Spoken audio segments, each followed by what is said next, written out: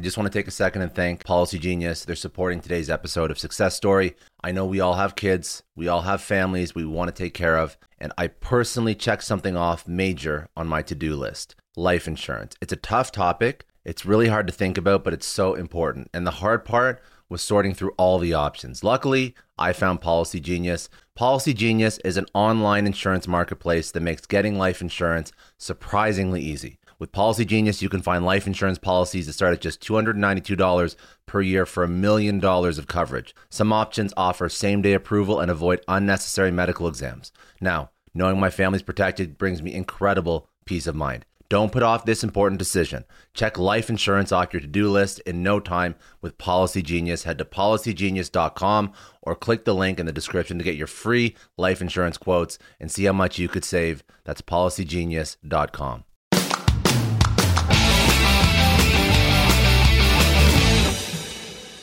Welcome to the Success Story Podcast. I'm your host, Scott Clary.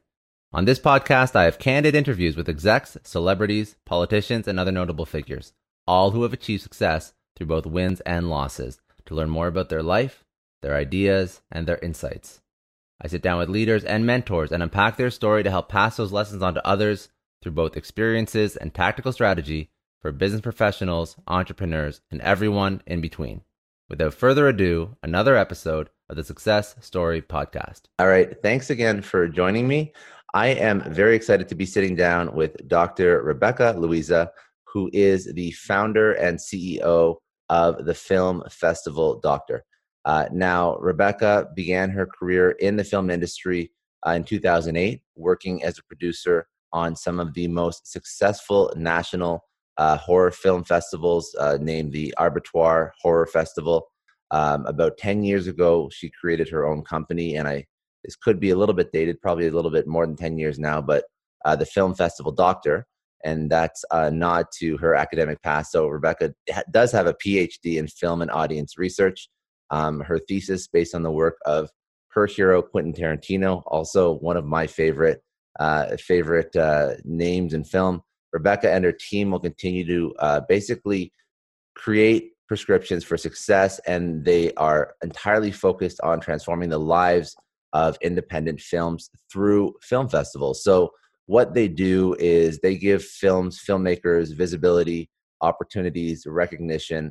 Currently, she has offices in London and LA, and she has helped win over 650 awards and counting for her clients, and supported over 688 different creative pieces across the world. So very excited to sit down and speak. Thank you so much for joining me.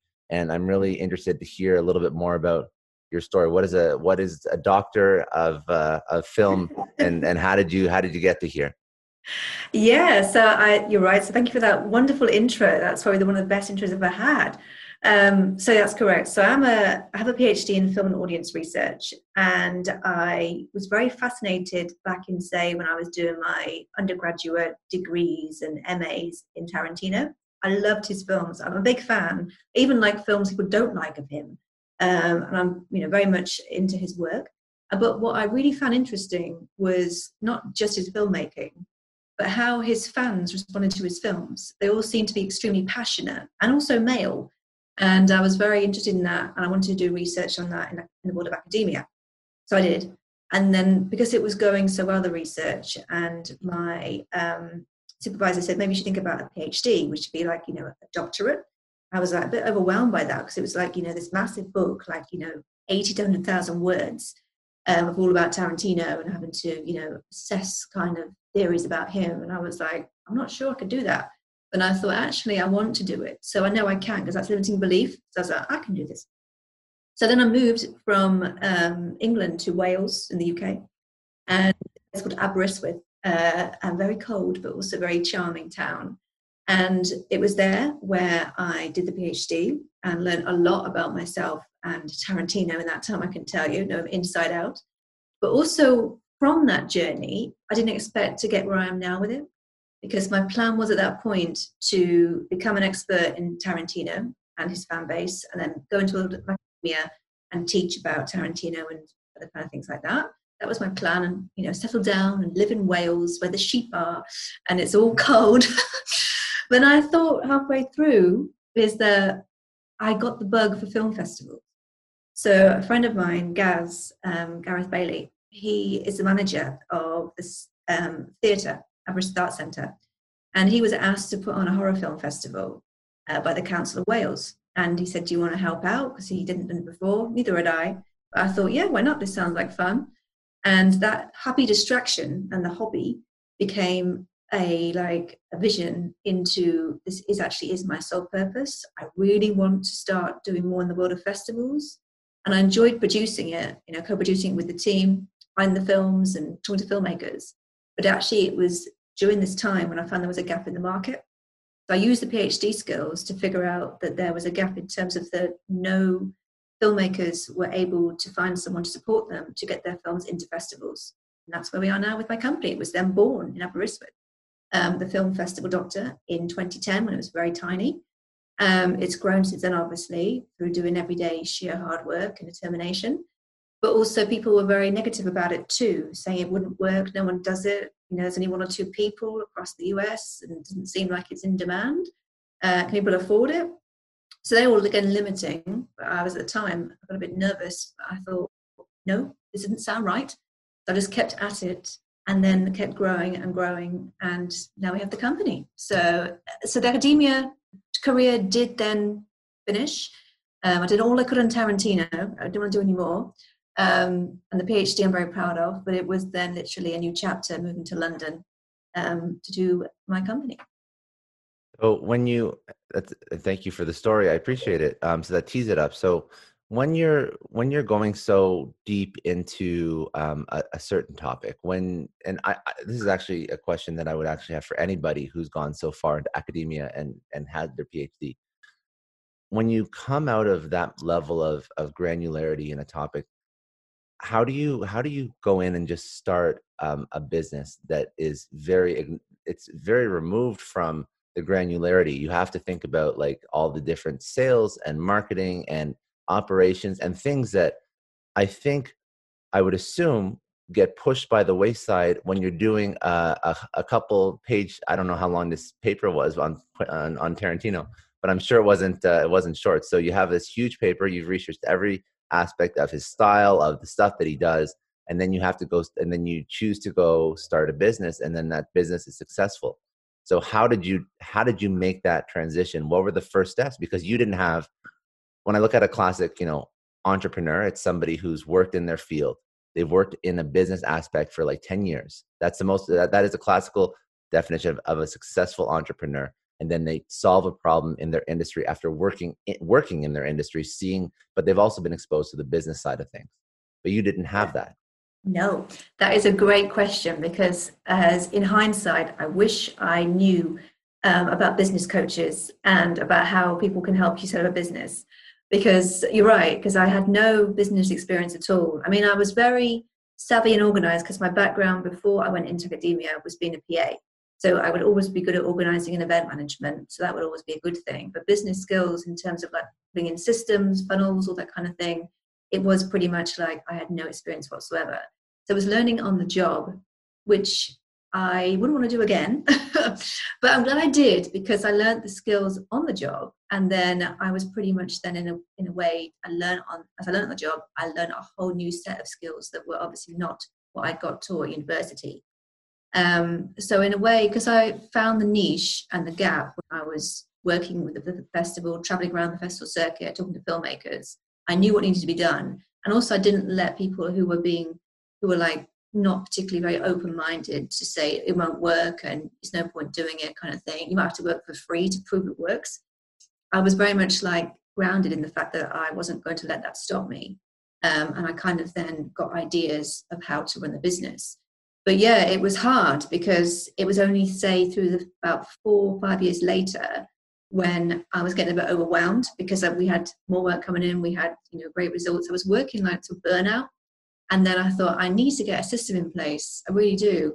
And that's when I then met Ed J.C. Smith, who I work with, and Janda Melito. And those people over the years have just literally transformed my business and helped me put a system in place, offering packages offering different types of consultancies, putting a system to the point where I can understand cash flow. And none of that. So it was pretty much like having to, like, as I said before, just, kind of go with it and then use bits to make it coherent, but there was no backbone, there was no infrastructure. So without that, it didn't fall, and it was still going well and it was growing. But then I got burnt out by it because there was no system. And when I found those people that just gave me those methods, I'm so grateful for them because now I'm having better business. No, that is very important, and that's sort of trial by fire. So it just shows it shows like tenacity. It shows like a little bit of I guess your passion for this, because you didn't have the systems in place. And I think that a lot of people do have systems in place and they still fail just because they don't have that. So, I guess maybe the ability to complete a PhD is indication that you're passionate enough about a topic, because that's not easy. So I want to know more about business side of it, but I'm just really curious. What is a PhD in like, does anyone get one? It's like, what is it like? What do you have to do for it? Have you met Quentin Tarantino? Does he know that you've written pages on his work? Like all these things about the PhD. Yeah. Now I know actually that he knows of the thesis, because this was back in when I wrote the PhD. I started doing the research was in 2008, and I used as a case study his most recent film at that time, which was called Death Proof, part of the Grindhouse trilogy. Sorry, Quentin Bill Rodriguez. And back in the day, this was before the launch of Facebook.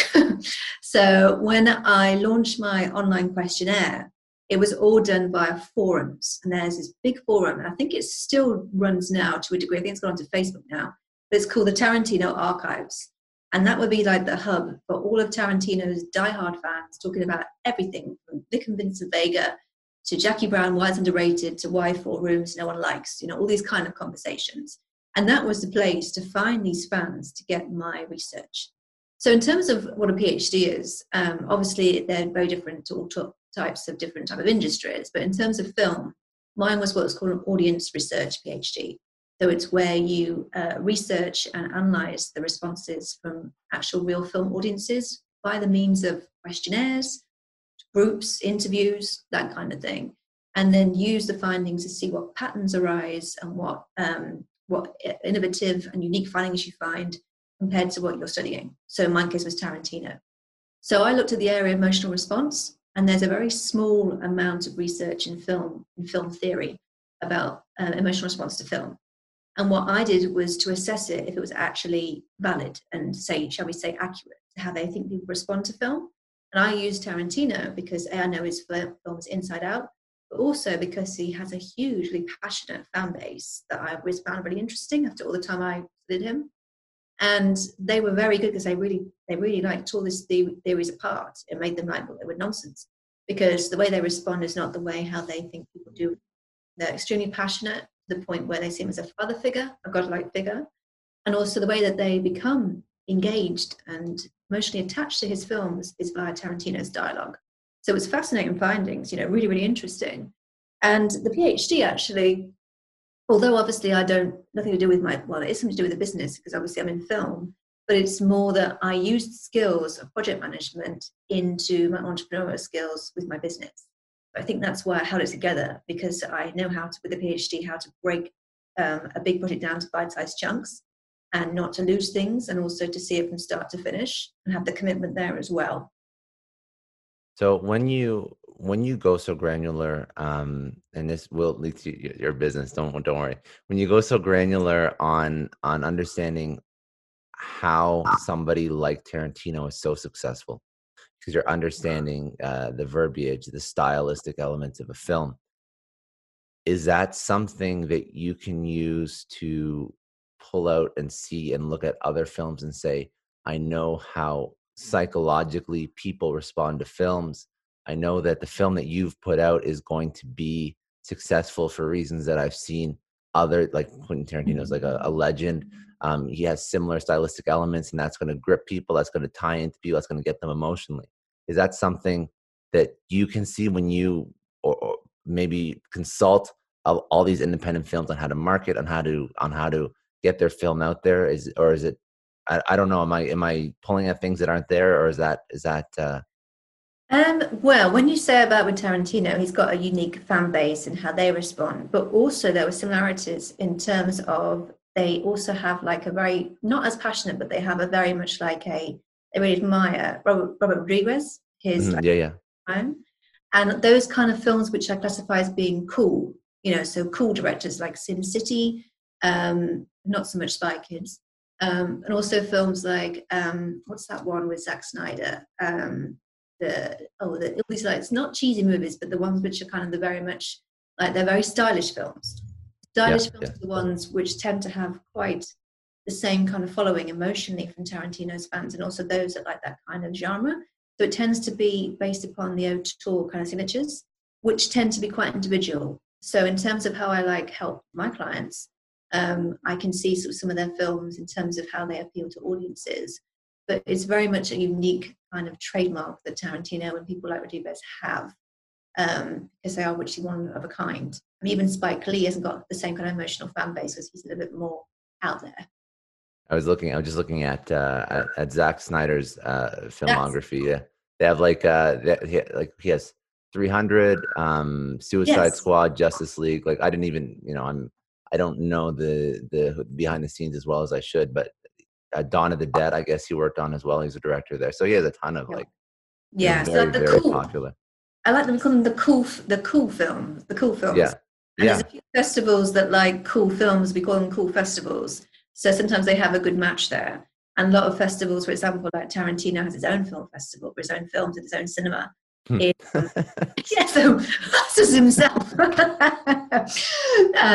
in terms of does he know about it? I know he does. He's never contacted me about it, but because the guy that runs that forum that ran back in the day, the current Tarantino archives, he told him about it, and he did say, look, he knows about it, and this questionnaire is happening now. And the response I got from all the fans was overwhelming, so they're aware of it. And also, he interviews Tarantino a lot as well, and always tells them an update of what's going on. They're quite, in a way, close. Yeah. But he does like academia, Tarantino. He's not anti-academia. He likes Carol Clover's Women, Chainsaws, and Massacres. Hmm. Hmm. Things that are not going to be too heavy, Freud, but more stuff that's going to be more like in the realm of his filmmaking. Very, very interesting. Mhm. And I don't know the world of film festivals, and I think that I'm just the consumer, right? I'm so far removed. I'm just but I can understand how the style is that something that any sort of filmmaker focuses on to build that style, or is it just happens because that's the personality? Like when I think of Quentin Tarantino, I almost think of him as doing things like almost like accidentally on purpose. Like he Yeah. doesn't he just had a style and it worked and it doubled down. Do you find that is that true, or is it more of like a truly strategic academic process when these people build things out, or does it depend on the person? It really depends upon the person, but Tarantino just has that style because he knows he makes films for himself, Yeah. not anybody in particular, which I think is also a good thing. Because sometimes when people make films, say sometimes for festival films, they're making it for the festival and not themselves, to prove something in terms of how they can make movies. It needs to be your authentic voice still, no matter what you do. I like that Tarantino is clever that he pretty much can copy a film. Like, for example, Reservoir Dogs is City on Fire by Ringo Lam, but a lot more stylish and more entertaining than that one was. But it has its own unique spin on it. I think the best film in the world, and not just Tarantino, is Pulp Fiction. And Yeah. that you can imitate. If they did a remake of that, that's not allowed. Like they tried to remake Psycho and that didn't work. That would just be like not even going there. You cannot remake that movie because it's so unique. So again, you're right. It's all about pretty much does it on the fly and does things like for him. And it's all about being an individual because otherwise it wouldn't be giving your own voice to the movie. It would ruin its filmmaking. Yeah, very true. And that's good. Okay, so let's speak about what you're doing and what film festival doctor, film festival consultant. Um, what is the landscape of film festivals? When you said when you first started, there was not many people doing what you do. So No. what was the status quo for people for filmmakers before an individual like you came onto the scene? What did they do to get their film out there? So what they pretty much did was hope for the best and have no strategy. So the way that Sounds replicable. Sounds like a great strategy, but yeah, hoping for the best. So back in the day, this is say back 2008, 2007, there was a platform called Without a Box, and that is where you can submit your films to festivals. That's now gone. It's called, what's replaced it is the Fantastic Film Freeway. Without a Box was hard to look at and manage, and it was hard work to use actually. But either way, is it was just there. So what filmmakers did was just go on Without a Box, look at festivals, and then put that in the shopping cart, put that in the cart, put that in the cart, and then spend a fortune on festivals that could be wrong for their movie. There was nobody on Without a Box, the website, going, hey, is that festival right for your film? Or even give any tips. So basically, it was literally just hoping for the best and putting it into festivals and seeing what would come out of it. That was before they got 1,000 submissions, obviously. Now there's a lot more submissions. It's a lot more competitive. It's still tough anyway, but that's what they were doing. So I found this out through research, just by talking to people in bars at the festival. So I always said to them, okay, let's have some questions.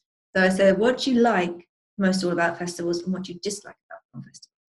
And they all said, we love going to festivals, getting drunk, meeting new people, seeing our film on a big screen and just like a little tiny Vimeo link. We also love meeting new people and actually doing more work with them. We could actually create a whole new connections. We can go around the world with our film. Festivals are an abundance of things, so we love them. But what is stressful is that we don't know what we're doing. There's nobody who can actually tell us what to do or which festivals. We're just hoping for the best and going on Film Freeway. I'm spending a lot of money. And I was like, oh, okay, so there's a need here that they need help in terms of guidance, getting it into festivals and which ones, and also saving money. So I thought I can make the money by not spending a fortune on the wrong fees and paying me my work. So I was like, this is going to be a business in it. And it was a pattern that kept reoccurring. Every festival I went to, when I saw filmmakers, I said, oh, where are you going next with your film? They went, oh, we're waiting for results to come in. But of course, we're just waiting to see what happens. And we're just guessing now how we do our poster and all our materials. We just need to talk to somebody. So at the time, there was nobody. Sometimes PR companies would put them into some festivals, bigger ones, because they knew the people. But there was nobody just actually focused on that niche, literally how to get your film into a film festival. And, to give them a big list of which ones and why, which ones will help them achieve their goals, how to budget, and also how to help themselves as a filmmaker. So I thought this is a dire need. Also, it's a need where people are almost desperate for it.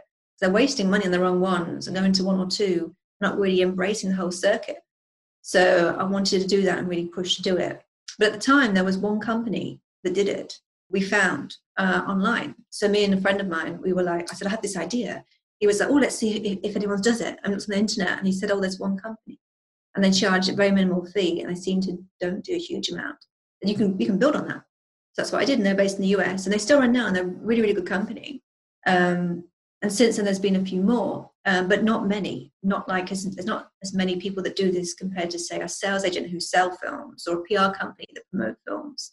It is still a very small niche, but it's one that I have done to the point where I wanted to be going from seen as a luxury service to an in-demand service. And that's what I have achieved all this time. Not just me by myself, other people that do it, but that's what I want from my company, to be seen for the value to help our filmmakers. And how did you, from turning it from a luxury into an in-demand, you're basically creating a market for your service, so that it's a status quo almost to get into a film festival. Now this is how you do it. It's not, there was the no box application or whatnot. I think that's what it was called. You mentioned before. Without a box. Without a box. Without a no box. Without a box application.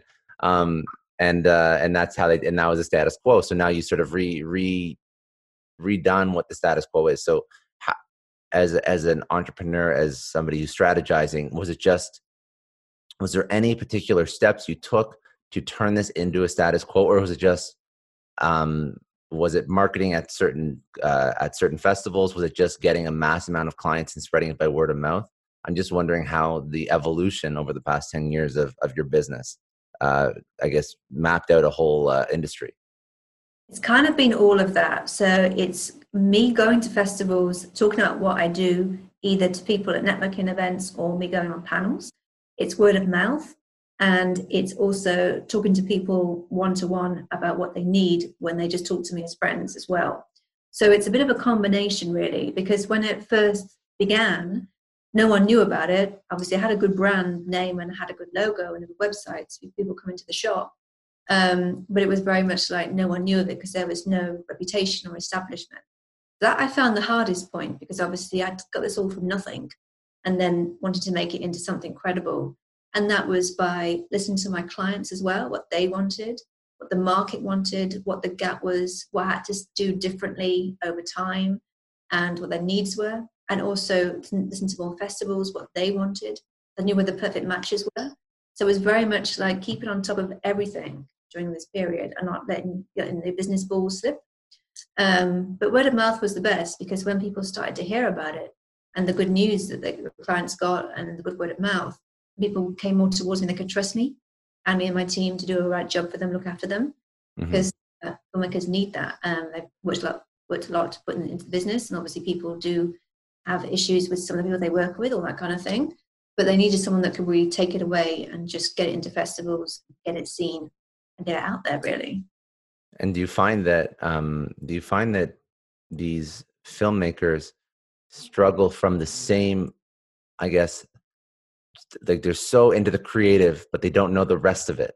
So they love the creative, they love they love creating something, they love their passion, their art, their craft, but they may not know how to, again, like, using your service, get their work, get their film out to the world. So when you work with somebody, it's obviously you're lining them up for the film or the festival that works best for a film. But is there like a strategy that you use to just outside, because you've won? Okay, so here I have 688. Is that the right number? 688? Oh no, sorry, 650 awards. Yeah. Have you won? And I'm sure that's going to keep going. Obviously, It has. After the first 650, it's now 745. 745. So it's not just saying, hey, go to this film festival and play your film. And that's how, there must be some sort of strategy, some marketing. So you bring in the right people, you showed at the right spots, you give them some guidance. So what is that outside of just pointing them in the right direction? So it's knowing what festival programmers want in terms of what they want to program for their audiences and what their personal programmer taste is. For example, some festival programmers they just don't personally like slasher films, so don't give them slasher films for that festival. They want more films for the older audience. They want more kids' films that are more appealing to men and women who are fathers, mothers, and daughters, and not just those who are just for kids. So it's all about what the festivals want, where the location is, and also what kind of festival programmers really like themselves, because that will play a big factor into the decision-making process. Mm-hmm. Something you pointed up on really well was that a lot of my clientele, not all of them, but a lot of them, don't know what they want. So I always have to unpack that and say, okay, so you made the film. What do you want to achieve on the festival circuit with the film? What are your goals? And that makes them think, okay. Then they have to figure out about money all last minute sometimes. But some of them are planned ahead and do come to quite early. People put them in the budget early, but some pretty much do it as they go along, which is fine. It can still work. But I'm there at the end to say to them, so what do you want to achieve with the film now it's done? Festivals and distribution. Either way, we can help you for sure. And then after they work after they work to get their film into a festival, for an indie film, what is the path to success? What is the boxes that have to be ticked so that it will go from independent film festival to something that, again, I'm going to reference myself because I'm the definition of a layman in a lot of these topics. just a complete consumer. What do they have to accomplish for me to hear about it? They win an award at a film festival, and then do you help them with distribution? Do you have channels that you optimize for them so that they can get it mainstream, they can get it on Netflix, they can get it in like a mainstream, I guess, theater, or for a lot now where no one's going in the theater. I think Netflix is probably the place to go. But what's the next step for somebody to be considered? Because the award's the first step in success. But yes, unless somebody sitting at home has ever heard of them, it's not going to be the epitome of success that, you'd say a Hollywood blockbuster would have that has a huge budget behind it. So it's obviously very difficult. That's apparent, but how do you help them with that? And is there some milestones that they can achieve, or a game plan that they can sort of double down on that will help them get there? Yeah, well, that's a great question, because the way that I approach creating a film festival strategy is not just always film festivals. So, for example, I'll give you this as a good way of answering those questions. So there is the one, obviously, way is when I began was saying to my clients, helping them and consulting with them to create a streamlined and focused, bespoke to their film festival strategy. That would be a load of festivals they should submit to. But the way I'd encourage it for feature films, especially, not so much short films, but feature films, is to add several layers. So that is your film festivals to start off with, win your awards and get noticed on the circuit and build your presence. And also include within that then your kind of ideal list of sales agents who will be able to sell the film when it has finished its run to Netflix, iTunes, Amazon, all those kind of places, Hallmark, whatever suitable. And also include as well, when you're at festivals, your PR plan and your marketing plan. Because you're going to need to start making some noise. People hear about the movie in the mainstream and also in the independent sector to know more about this film. And then when it gets picked up by an agent, it'll then obviously go further afield. You have to think of all those areas as well at this time now, before we do the festival circuit, that we have everything in place. We need to push the button when we need to do so. So it's like an eel-like process. It's never very linear, like first you do that, you do that. It's like all at the same time, and then see what results come in. So do all the festival submissions that you want to do. Whatever comes back, see what comes in first, what the patterns are, which type of festivals like it. Is it more genre festivals than it is, say, general festivals? Is it more women's festivals and short film festivals? Whatever is going to come in. And then also think about when is the right time to press that button, to talk to sales agents to sell it. And then get your PR done the minute you get your world premiere and get it out there. So that's how I kind of approach it. So it has those goals achieved I want to achieve in the first place. And I'm also very curious, just given our current landscape, what are you doing for your own business as well as for your clients, given that the entire, at least for the short future of media, of the way we view films, of even, I'm assuming, film events, that has somewhat changed. So what has that done for you? Have you found strategies to pivot? Are there things that that you've seen in the industry, that just trends that are changing because of like COVID-19 and whatnot? Yes. So it's actually a funny story, well, not a funny story, but a story to tell is when this all kicked off, this pandemic, I was in the US and I was there attending CineQuest Film Festival in San Jose, and I was going into LA to do some work there.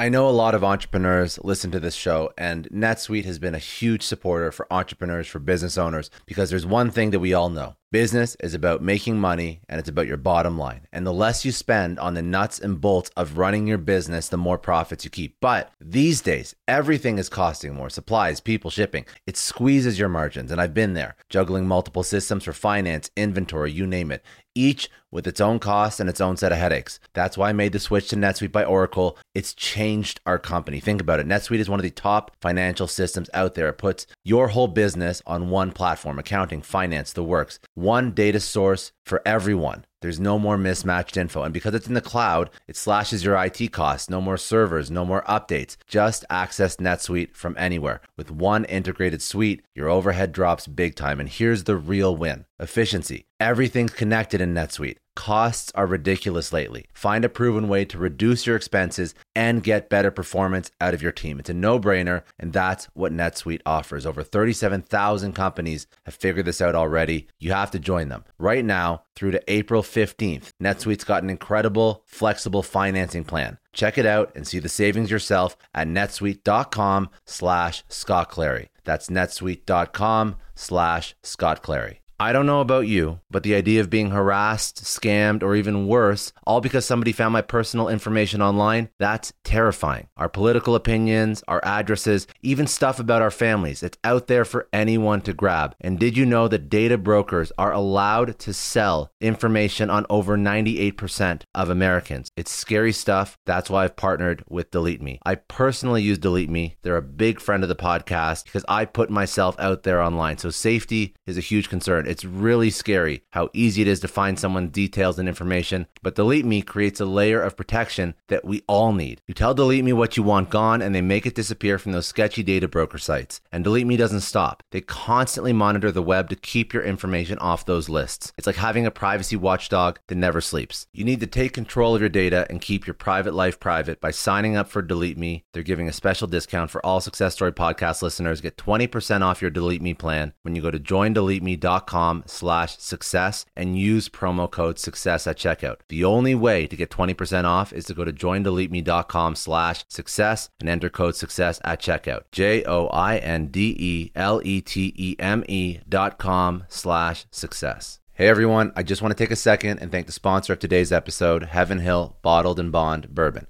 Now, I don't have a lot of liquor sponsors on this show. Heaven Hill Bottled and Bond is actually one of my favorites.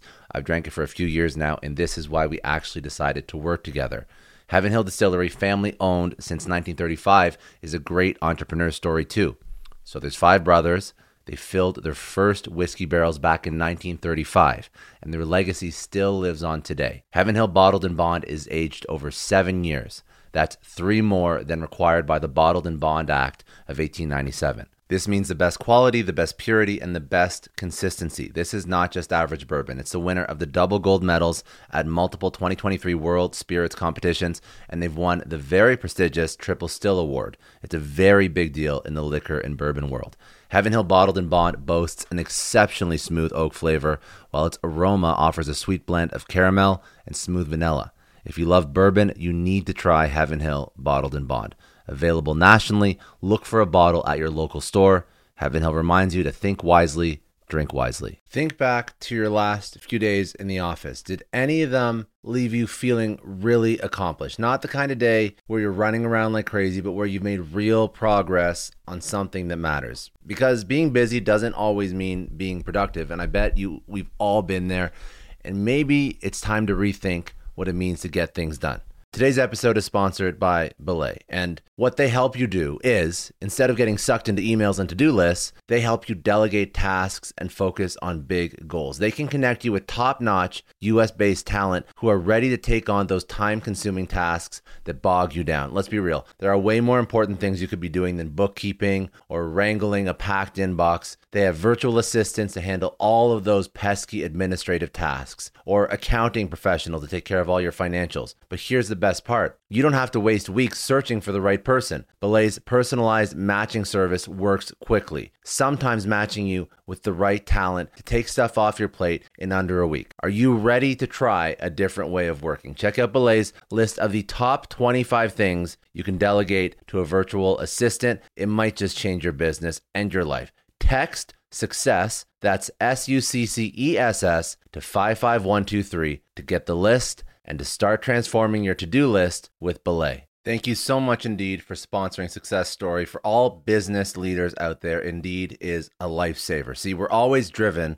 by the search for better, but when it comes to hiring, the best way to search for a candidate isn't to search at all. Don't search, match with Indeed. If you need to hire, you need Indeed. Indeed is your matching and hiring platform with over 350 million global monthly visitors, according to Indeed data, and a matching engine that helps you find quality candidates fast. You're going to ditch the busy work and you're going to use Indeed for scheduling, screening, messaging, so you can connect with candidates faster. And Indeed doesn't just help you hire faster. 93% of employers agree Indeed delivers the highest quality matches compared to other job sites, according to a recent Indeed survey. Leveraging over 140 million qualifications and preferences every day, Indeed's matching engine is constantly learning from your preferences, so the more you use Indeed, the better it gets. Join more than 3.5 million businesses worldwide that use Indeed to hire great talent fast. And listeners of this show will get a $75 sponsored job credit to get your jobs more visibility at Indeed.com/Clary. Just go to Indeed.com/Clary right now and support our show by saying you heard about Indeed on this podcast. Indeed.com/Clary. Terms and conditions apply. If you need to hire, you need Indeed. I was launching my own event called Visionary Filmmakers in Al Cid. And there was also a film festival taking place towards the end of my trip in Idlewild. So every day was about coronavirus. The minute I got there, it was about coronavirus, all about this. Every minute, something was new about it. It was quite mad. And then during a soiree at CineQuest, there was a big announcement that South by Southwest, a massive film festival in Austin, Texas, was cancelled. We were like, hang on, this must be pretty serious to cancel an event like that. And then obviously by that point, every other festival was having to reschedule to later on in the year or go online. So I saw there was filmmakers being extremely anxious about what was happening because obviously things were changing. So I did all my research with the people I was talking to at CineQuest and all my other kind of colleagues in the film festival sector, and they were saying that they have to reschedule because it's too much of a high risk of infection and contagion when you're in a big event like a film festival. So I knew then exactly what needed to be done. So I reassured filmmakers that the way to adapt to it was to prepare for the end of the year. So between March and July, you'll be looking at festivals, watching them online, not going to them. And then from August onwards, that was when festivals were rescheduling to go live. Obviously having to implement social distancing and all that kind of the rules, which is fine, which needs to be done. But if you need to get your film to festival end of the year, you need to obviously submit now because deadlines are still happening and they're going to start closing around June. So it's important to act as normal. Now's the time to plan. Prepare for the end of the year next year and start doing submissions so that you get the film in the system and it can start to be reviewed. So a lot of filmmakers assumed that every festival was cancelled in the world after South by Southwest. I said, no. They were going online or they were moving to a later date. That to kind of reiterate the same point, which was fine, to make that clear and to keep submitting. Otherwise, you'd miss your chance of getting the film seen at some point this year. So it was having just in that kind of mode, really. And also to me, because I did it very quickly and I saw the new problems were and how to fix them. No, I was going to say that's a smart. It's a smart response, and it's the response that you should have. Just because people that just throw their hands in the air, and this is again, whenever I speak, my experience is just in business in general, not particularly films, but I'm assuming it's very similar, especially because this industry could be one where somebody who produces a film, somebody who's trying to get into an event, this happens, and they just say, oh, whatever, we're going to just going to stop trying. We're going to not put any effort in. We're not going to do applications. But that's obviously the wrong attitude, right? Because there are events happening. There's remote events, there's online events, there's web events, and all these different things where people are still competing for the attention of the audience. And there's actually an opportunity, in my opinion, because there's so many people that are thinking, okay, let's just write this year off. There's so many businesses that are thinking that, and it's the incorrect assumption, because the people that understand how to bring their product to market, regardless of what's happening in the world, the people that can bring their film to a film festival, a virtual film festival, people that still prep ahead for a film festival that's slightly different because of social distancing or guidelines that are implemented, those are the people that will win. So to have somebody, that's giving them that advice is spot on, because I think that it's still going to be a competitive market. And if you can, I actually think it's going to be a better opportunity for businesses to stand out now, because everyone was so sort of shell-shocked by what's going on. Yeah, no, absolutely. You're absolutely right. You're spot on. In terms of people say giving up, that is the worst thing because you won't get a win. And it's like, what's the kind of thing I live by? It's a quitter never quits, and a quitter never wins, and a winner always never quits. Never quits. That's right. Quitter never wins. Winner never quits. That's it. But also I had some clients who were potential clients. I said, oh, how's the film coming along? Have you done more post-production? Because obviously you've got a bit more time. And they went, yeah, but there's no point doing anything, is there? Because the festival was cancelled. I went, well, no. It's like having to reschedule. So again, it's that, should always tell you to submit though when everything's back to normal.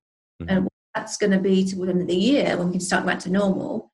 And you're going to do submissions then, it's going to be next year. So people, I think it's all about timelines. A lot of them say, we've got to go online, have we?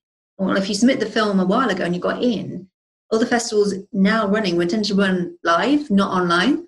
It's just one of those things, issue. Very good. And that's something that I think is, like I said, it's impacting everyone, but the people that can figure out how to navigate it right now, that those are the people that are going to be winning. And that's an opportunity for sure. The other thing I wanted to ask about, because I saw you've brought this topic up in a few of your past interviews. So I think it's something that you're passionate about, but women in film, perhaps what's holding women back in film and why, and what can be done to sort of help, I guess, allow women to be successful in film. I saw this on one interview, and I thought it was interesting because I've spoken about this with a few other individuals, like women in leadership positions in, for example, software sales. They're grossly misrepresented. I know nothing about the stats about women in film, so I would love for you to just give me some stats about or not even hard numbers, but just like high level, what the environment is like for women in the industry, and why it's difficult for women to succeed. Is it just something that is just always been that way? Is it just a very male dominated industry? What are the reasons, or what have you noticed, and how do we help that? So one thing I have noticed, no matter what goes on in the background, like with the Me Too and Time's Up campaigns, I thought that would maybe make a difference in terms of seeing more female-led films directed by women, more like produced by women too. I thought there would be a surge in that, but there wasn't as much as I expected. So it seemed like it's always the same. It's talking, nothing really actually changing. Mm-hmm. It's hard for women to get a gig to direct a feature film. There's plenty of short films directed by women, loads of them, which is great. They're doing it all themselves. There are funds just for women in some areas in the UK and also in the US, which is great. And those of colour too, which is good for the obviously with the niche. But also it's one of those things where there's a lot of women support groups and they support each other, but it becomes like a little bubble. There's never really like, going out of that bubble to mix with men and, have men be, their assistants and they're like, HODs and they'll be the leaders. It doesn't really change that much. And besides Catherine Bigelow, there's not a huge amount of like female directors people can actually say off the top of their head. It's like something I learned in film studies. It was very much all about, the men, everyone remember the names, Andy Warhol, Paul Morrissey, Tarantino, Rodriguez, Kenneth Anger, all these people, it was always men. And there was very few with women. Obviously, Sally Potter, those kind of people, there are legends, but it's always a high percentage is men. And it hasn't changed no matter how much people shout about it. And with Me Too, I think the best thing out of Me Too was Harvey Weinstein going to jail when his lawyers said he wouldn't go to jail. Yeah. I think that was the best success ever. But in terms of seeing like more creativity for women, not a huge amount. I mean, even festivals have now made space for more women-focused themes, like directed by women kind of themes, which is great after Me Too. But then when Me Too kind of died down and the pandemic comes in, it seems to have gone back to what it was. No change, really. So it's disappointing. But I do work with some fantastic female directors, and she's going to hopefully get her feature off the ground. She's a visionary. She did big budget sci-fi, and she's got a short we're working on now that's just finished called Proxy. And I love her vision. It's amazing. She's fantastic. And she's done it all by just shouting it herself and doing it herself and not asking anybody else to do it for her, or a man for that reason, which is great. But you have to have that belief in yourself and the drive. And some women don't always have that because they say, oh, the man's got the role, or the man's doing it, which needs to be about themselves, self-belief. So they psychologically default to what they know the industry is, Yeah. which is obviously not, which is not proper. That's not good. So No. to break out of that, I think that you do have these visionaries that create incredible content, and that sort of paves paths for other people, other people that will look up to them, see the incredible things that they're doing, and then obviously understand. And then as you see new people coming into the industry, their perspective of the industry is not, for example, your perspective of the industry, because they came into it at a different time when there was different people that were leading, and those are the ones that were sort of the Tarantinos and the Rodriguez's. Some of those names will change over time, but it's definitely not quick. Because if you're, of course, the Me Too movement was very good for protecting rights and whatnot. Yeah. But it's not pushing people to the pinnacle of of these big names, these big roles. I'm saying that because I don't know the names, and I'm hoping that you know all the ones that are sort of up and coming and whatnot. But I don't know any big female director names like like we just mentioned. So I guess that it's a slow moving change in an industry. I just didn't realize that there was not so many names in film, and that's kind of disappointing. I didn't realize that industry was so male dominated, but I'm also not in that industry, so I don't have a finger on the pulse of it like you do. So I mean, the just going back to that quickly is I think two women who are most inspirational in the more mainstream world of film, but also stroke now TV, is Jennifer Aniston and Reese Witherspoon. They had a show, The Morning Show, which obviously touched upon those issues of Me Too. So kind of show wrote itself when it all kicked off in the background. That was quite an exceptional kind of breakthrough, I thought. But in terms of independent film, there isn't, as you say, that one name, or I mean, there's women, but it's not like it's all loads of women. It tends to be more outweighed by men, basically. So yeah, so it is a shame that there's not been a dramatic shift as I thought there would be with all the Me Too going in the background and how it would be. But no, it's pretty much gone back a little bit to what it was. Not been a huge amount of progress. Yeah, it could be. And it also could be just because if you think about the names we mentioned, like these, like almost like these like living legends, those names took years to build, right? So if you have an up and coming that's going to start creating these feature films, before they turn into a household name, they would have had to, it quite literally takes some time for all these films to be produced and created. Before I've heard of, who's the lady who was doing that one film that you mentioned? There's my client. Her name is Sophia Banks. So Sophia Banks. So she's going to have to produce a few big feature films before like everyone's going to recognize, oh, that's a Banks film, right? It'll take some time, and that's I think that's just the reality of the industry. It's not like you can produce 5 feature films simultaneously. They all and in 3 years you've produced all these blockbuster hits. It takes quite literally time to build this stuff out. So there could be some names in the making. That was my point there. Exactly. And maybe that the industry, maybe the industry's shifted. Hopefully, the industry shifted somewhat, so that it's not that it's not just focused entirely on what's already been, but there are some names that are building themselves up, and then maybe you see a shift in 5 years or something like that because of the work they've put in over the past 5 years. Exactly. That would be a positive thing. Business. Yes, exactly. Yeah. Okay, so that before I want to ask just a few more questions about your life lessons, experiences, insights before I move back and sort of focus on you again. Was there anything about the current environment? I always sort of like give the floor because I'm not smart enough to ask all the good questions. So, about current media landscape, current film festival landscape, what you're doing, I guess even women in film. These are kind of the 3 topics that we spoke about.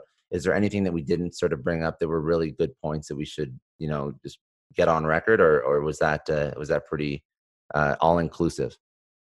My key thing was CV-19, was COVID, because I think it's also a lot of people are buying into the fear which they're being fed, and I think if you just literally remove from the drama and don't buy into it, you can really see your film flourishing, and to not presume or assume without actually speaking to somebody about it that works in that field every day. That was my key thing. I think a lot of it is about self-belief comes into these kind of things when a pandemic happens. Because the business has grown a lot since I've been in home in UK. Because I've got a list of things I wanted to do, and I managed to put those in place. That was like launching my blog. I'm going to be launching an online course in September, putting that all together in place. And we've got new clients, and it's been doing really well. So it's like another month in my office, really. Keeping really busy, but just not traveling or going to festivals. One thing I would also add into that is, it's maybe off the topic a little bit, but in terms of important points. But I think it's also important to ground oneself, who are filmmakers and creative types, because in this industry it is a bit mad, and it's important to just stay grounded and meditate as you can, and to not kind of like adjust yourself or buy into kind of any drama or any self-belief. You have to believe in your vision, both as an entrepreneur, as a businessman, as a filmmaker. And because if you don't, and you believe other people's kind of gossip, or you just take everything that what people believe is the truth, you'll end up being stuck and not grow, and you're going to be thinking small. So I always bring in spirituality, meditation every day into my entrepreneur life. You've spoken about this is a really good so this is a really good point, because I want to ask you a little bit more about what you've learned over your career and just sort of like advice that you give people. But let's speak about spirituality, limiting beliefs that you incorporate. So what does that mean to you? And maybe just describe how you incorporate spirituality and removing those limiting beliefs from your own mind so that you can be successful. So back when I first started my company up in the early days, it's like when I moved to London, people always said that filmmakers have no money and they weren't able to afford any of services. And you couldn't do it any like a high price what you're worth. And I thought to myself at one point, I almost believed it, almost. And then I said to myself, when I saw my mentor for the first time, I said, my business won't work anymore because people say filmmakers have no money. I can only charge like £60 for the hour's session. And she said, well, that's a limiting belief. She says there are people that can afford your rate and your full worth. You just have to attract them and find them. They do exist.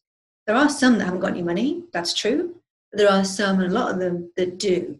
So you need to think big and stop thinking small, and also turn that around. She said to me, a golden rule, she said, is that when you have a limiting belief pop up, remember that isn't true. It's a belief. There's no fact to it. You can turn that around. So you just told me nobody can afford your service. You have to charge a lower fee. There are people that can, and if you charge that lower fee, they'll wonder why you're not charging a higher fee, because their energy is much more like a mountain level than it is, say, the ground level. So think bigger, and your energy will raise your vibration. And when I did that, everything changed. And in between that as well is that I used to be very, very, when I was younger, really anxious. I had like panic attacks, hair fell out. But then that was because I had so much fear in me, because I didn't know how to co-create with the universe and how to work as a team to get the results that I wanted to manifest, without having the ego drive me and being selfish and not being grateful. So when I learned how that worked through various books, but also with mentors and guides, I then realized where I was going slightly wrong and off piste. Then when I put that into alignment, into place, I saw it all come together. One thing was letting go. Was a big thing. I was gonna say, because when people listen to this, sometimes it's hard for them to conceptualize if they don't understand how to remove limiting beliefs. If you hear the words alignment, you hear the words manifesting, and it's very confusing people that haven't understood or researched or whatnot. So I think that when I hear this stuff, I sort of want to provide context, and a lot of it is just, I don't mean to simplify it, but not stressing about things, knowing that like there's so many things in your life that you stress about that you shouldn't stress about, like knowing that whatever decisions you make, as long as you're moving in the right direction, like that it'll work out, per se. I'm not phrasing it properly, but it's really just like trusting the process is probably the best way to put it. And really just if you know that you're putting in your 100% effort, if you're moving in the right direction, the small things that stress you out, you have to let go of those, because you know that you're moving towards your end goal, even if it isn't as quick, or even if you have some losses or failures. And you can correct me if you think differently, but I don't want to put words in your mouth. But the way I envision manifesting, and the way that I envision alignment with the universe, so to speak, is really just making sure that every action I take, every thought that I take, is in line with what my end goal is meant to be. And when you have that constant mindset of end goal, long term, like North Star metric, so to speak, the small things, they become very small, they become non-important. But also every action you take subconsciously will be towards that end goal. And I think that if you incorporate that into your life, into your day, and you're always sort of pushing forward, then that's what creates success after 5-10 years. That's the best way that I do it. And when I break it down for people to help understand, like when people mention manifesting and whatnot, because I think that I only provide context because the second somebody does manifesting, I think they think that, like The Secret, and if you think about a $5 bill, you'll get a $5 bill, but there's so much more to it than that. So I just wanted to sort of break it down. I don't know if you disagree or agree, feel free to comment, but that's just my I guess layman interpretation of how best to think about it if you haven't done a lot of in-depth research into it. Yeah, no, I agree with that. That's why how you described that process. Also, I think I'd add to it is to whenever you write your goals and your manifestations, you set what you want to achieve and your intentions. Is one thing I was always told was to make sure that it isn't selfish. I want to be a star. I want to get this.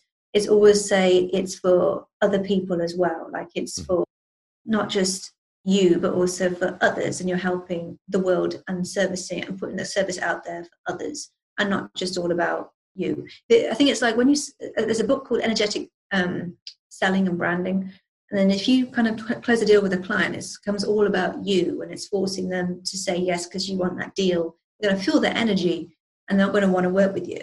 Whereas if you say like, so what do you want? We can help you this way. We have this, and we have this other service. It's going to really help you achieve the goal in this way, and I'm very passionate to do it for you. I love to work on it, and it becomes neutral alignment. If it's all much just trying to get the sale because you want to get the books up, and whatever reason you're desperately for it, you're going to feel that energy, and it's the wrong energy to have. And I learned that for the early days, and also now is that I think, okay, that makes sense. And also letting go because in that process as well. So, for example, things always circle back round. One of my mentors told me. So I had a client the other day who now has become a client, and she reached out to me and said, why is my film not getting to festivals? And just asked why. So I told her why. And then I said, this best service will be this service for you. And then she said, we've got really no budget left. Do you have any kind of discounts? And I said, well, I could do this package for this fee. And then she took a while to get back, but then she came around and said, I'd love to work with you on this. I think you can really help me. And I just let it go. And I said, well, I've given her the best offer. I'm not going to go too low to the point where it makes me look desperate. I'm going to the point where I'm going to help her because I want to help this film get seen because it is really sweet. And she's an actress that wants to get back out there. She's got a good agent. She's in Starship Troopers, all this kind of thing. And she deserves to. And I thought, well, I've given the best offer. And then I can then circle back round. And maybe someone else comes to replace her. Letting go in that process. I didn't forget, but it was there, but I just didn't every day think about it. That's smart. And it's also important to understand that when you're coming from a place of desperation and just like that self, I guess only driven by self, you the passion, it's not even passion, it's almost just like greed to that point at that level. It burns out and it's you can't maintain it. You can't maintain it if it's for like, I always, again, just another parallel for context. Like you could be making, in a career, $200,000, which is an incredible salary for most people. And if you hate your work, you're gonna hate your life. And there's and that's why maybe 200,000 is a lot of money for a lot of people. But I mean, let's bring it down to a more practical level. If you're working in a job, a lot of people would change jobs for $10,000 or even $15,000. They take that bump up, right? They think it's going to make their life so much better. But I always advise against just jump. Of course, if the job's great and you want to work there, that's fine. But do the due diligence and understand that the 15,000, 10,000 is not going to make your life that much better. There's a lot of other factors that could impact your life and how happy you are. Exactly. And $15,000 at a job you hate, you're not going to enjoy your life. So I think that, if you don't have those reasons why you're passionate, if you don't, even as an entrepreneur, right? If you go through all this, like just really this shit, like for 10 years you won't last 10 years if you're not passionate about what you're doing. You're going to burn out. You're going to quit. And especially as an entrepreneur, like you have years of not making a lot of money before it's realized. So you better not be doing it for the money day one, or it'll never last. Exactly. So that's all it's all very applicable, and it's smart to be reminded of that. I think that a lot of people, it's very easy to jump into something for the money, and obviously it's not saying that if you can't I want to be so sensitive right now because people are laid off and people are, having a hard time putting food on the table. So obviously, if you need to take something to make sure that your needs are met, your shelter, your food, your safety, that's fine. But I mean, in a regular environment, when the economy isn't crashing and you do have luxury to some extent to make a choice, I would say always focus on things that are long-term, you're passionate about, that you can be happy about, because that's really what's going to make, that is the secret of happiness in life. Exactly. Yeah. It is. That's what the secret is, of happiness. And also, Yeah. you're an entrepreneur because it means that you are obsessed with your business, Yeah. and also that you really want to solve that pain that potential client of yours has. Obviously, the pain that my clients have is, where do I submit? How do I do it? What do I do? When do I do this? Now COVID-19's happened. Lots of questions you have to be there for. And if you remain grounded and know your stuff, they're going to need, and help them resolve that pain. The only other question that I wanted to ask, I saw at one point in your career, you were a lecturer and mentor at Middlesex University. Yep. So you speak with a lot of young students, I'm assuming, young and aspiring filmmakers, writers. What is one piece of advice that you would give them, that perhaps you could even say you would tell your younger self? That's a good question. One thing I would always say would be to, one, is believe in yourself, and two, is always have a plan. Whether it be 10-year plan, you can work on that. Start it up and go backwards. But belief is the key thing, because there were people who were saying to me that the business wouldn't work, get off the ground, is they were maybe subconsciously, without knowing, was like, not having my self-worth and self-belief. But then I just thought, hang on, it's an opinion. It's not a fact, it's opinion. I'm going to stay true to me and what I believe and what I want to do, because that will be what wins, and I won't give up. So it is really standing firm and believing in yourself. Another question I like to ask, where do you go to grow yourself? So do you have books that you enjoy, podcasts, audibles, mentors, things that you could recommend people that are listening, they go check out? And it could be for film. It could be for just, you mentioned you read some stuff on limiting beliefs, on professional and personal growth. So do you have any titles or any names of people that people should go check? Yes. So I definitely recommend a podcast called How to Fail, which is for entrepreneurs, and you can find it everywhere, Google, iTunes, Spotify, the whole lot, it's on there. That's really good because it is for entrepreneurs, and it's saying, not to be scared of failure, because how good it is when you do it to help you grow and to go on the next step.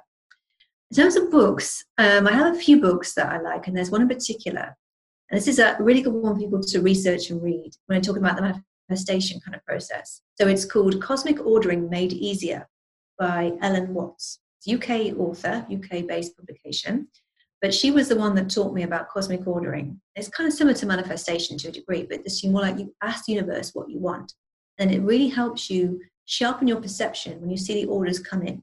I know it's weird, but I'll explain it.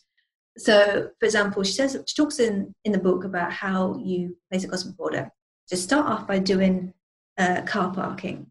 So say to the universe, is what I really love and appreciate is to get a parking space upon my arrival to Loughton High Street, for the good of all concerned, or at the end. So, so it's all of those that need it.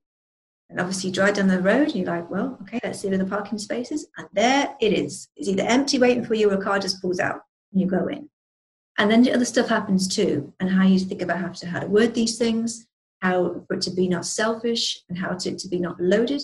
Loads of things in there. And I do that every single morning. When I do my goals, what I want to achieve, I put it into an order. So for example, I did it today.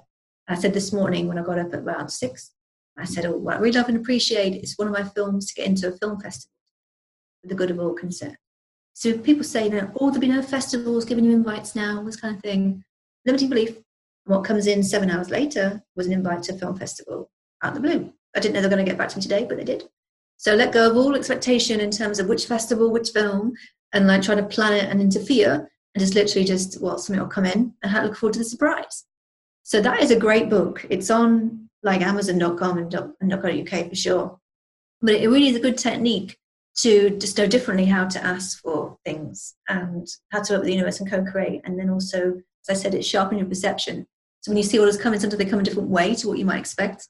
You actually get sharper in how you look at things, and also that helps your business by extension as well.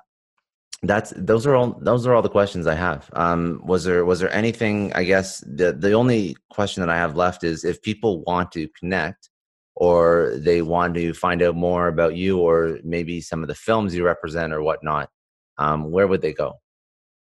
So the best place to go for that information, they can listen to my podcast, they can they can read my blogs, and they can know all about me, my story that we've kind of just said, but it's a little bit more about me and my team, and also the films we work on, which is my website.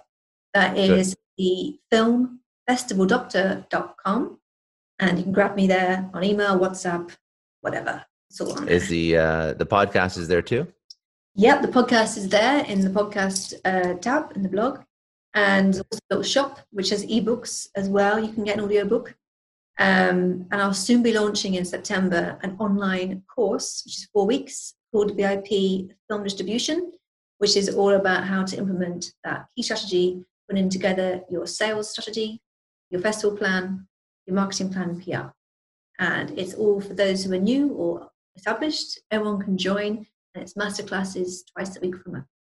That's all for today. Thanks again for joining me on another episode of the Success Story Podcast.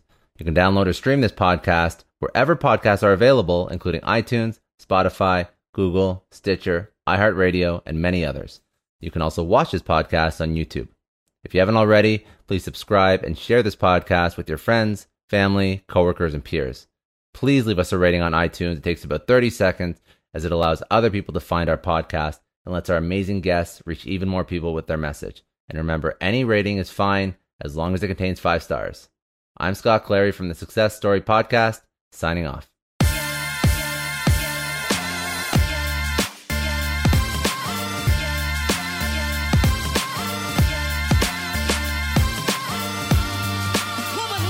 I know a lot of entrepreneurs listen to this show, and NetSuite has been a huge supporter for entrepreneurs, for business owners, because there's one thing that we all know. Business is about making money, and it's about your bottom line. And the less you spend on the nuts and bolts of running your business, the more profits you keep. But these days, everything is costing more. Supplies, people, shipping. It squeezes your margins, and I've been there, juggling multiple systems for finance, inventory, you name it, each with its own costs and its own set of headaches. That's why I made the switch to NetSuite by Oracle. It's changed our company. Think about it. NetSuite is one of the top financial systems out there. It puts your whole business on one platform: accounting, finance, the works. One data source for everyone. There's no more mismatched info. And because it's in the cloud, it slashes your IT costs. No more servers, no more updates. Just access NetSuite from anywhere. With one integrated suite, your overhead drops big time. And here's the real win: efficiency. Everything's connected in NetSuite. Costs are ridiculous lately. Find a proven way to reduce your expenses and get better performance out of your team. It's a no-brainer, and that's what NetSuite offers. Over 37,000 companies have figured this out already. You have to join them. Right now, through to April 15th, NetSuite's got an incredible, flexible financing plan. Check it out and see the savings yourself at netsuite.com/Scott Clary. That's netsuite.com/Scott Clary. I don't know about you, but the idea of being harassed, scammed, or even worse, all because somebody found my personal information online, that's terrifying. Our political opinions, our addresses, even stuff about our families, it's out there for anyone to grab. And did you know that data brokers are allowed to sell information on over 98% of Americans? It's scary stuff. That's why I've partnered with Delete Me. I personally use Delete Me. They're a big friend of the podcast because I put myself out there online. So safety is a huge concern. It's really scary how easy it is to find someone's details and information, but Delete Me creates a layer of protection that we all need. You tell Delete Me what you want gone, and they make it disappear from those sketchy data broker sites. And Delete Me doesn't stop. They constantly monitor the web to keep your information off those lists. It's like having a privacy watchdog that never sleeps. You need to take control of your data and keep your private life private by signing up for Delete Me. They're giving a special discount for all Success Story podcast listeners. Get 20% off your Delete Me plan when you go to joindeleteme.com/success and use promo code success at checkout. The only way to get 20% off is to go to joindeleteme.com/success and enter code success at checkout. joindeleteme.com/success. Hey everyone, I just want to take a second and thank the sponsor of today's episode, Heaven Hill Bottled and Bond Bourbon.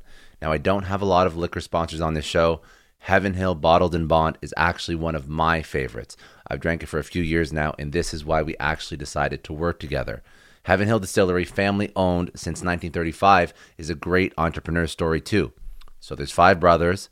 They filled their first whiskey barrels back in 1935, and their legacy still lives on today. Heaven Hill Bottled and Bond is aged over 7 years. That's 3 more than required by the Bottled and Bond Act of 1897. This means the best quality, the best purity, and the best consistency. This is not just average bourbon. It's the winner of the double gold medals at multiple 2023 World Spirits competitions, and they've won the very prestigious Triple Still Award. It's a very big deal in the liquor and bourbon world. Heaven Hill Bottled and Bond boasts an exceptionally smooth oak flavor, while its aroma offers a sweet blend of caramel and smooth vanilla. If you love bourbon, you need to try Heaven Hill Bottled and Bond.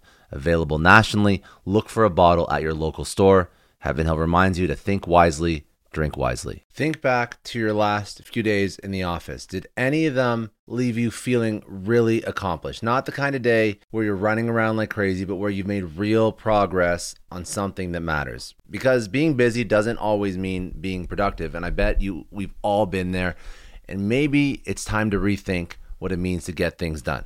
Today's episode is sponsored by Belay, and what they help you do is, instead of getting sucked into emails and to-do lists, they help you delegate tasks and focus on big goals. They can connect you with top-notch US-based talent who are ready to take on those time-consuming tasks that bog you down. Let's be real. There are way more important things you could be doing than bookkeeping or wrangling a packed inbox. They have virtual assistants to handle all of those pesky administrative tasks, or accounting professional to take care of all your financials. But here's the best part. You don't have to waste weeks searching for the right person. Belay's personalized matching service works quickly, sometimes matching you with the right talent to take stuff off your plate in under a week. Are you ready to try a different way of working? Check out Belay's list of the top 25 things you can delegate to a virtual assistant. It might just change your business and your life. Text SUCCESS, that's SUCCESS, to 55123 to get the list and to start transforming your to-do list with Belay. Thank you so much, Indeed, for sponsoring Success Story. For all business leaders out there, Indeed is a lifesaver. See, we're always driven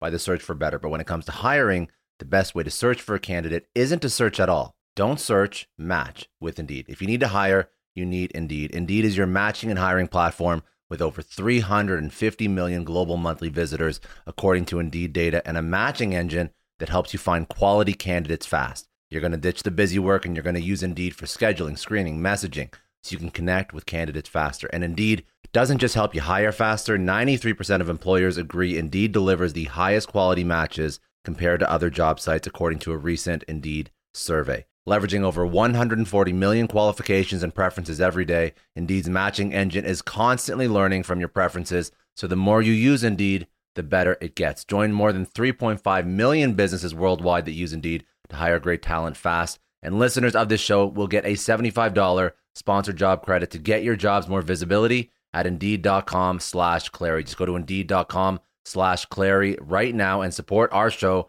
by saying you heard about Indeed on this podcast. Indeed.com/Clary. Terms and conditions apply. If you need to hire, you need Indeed.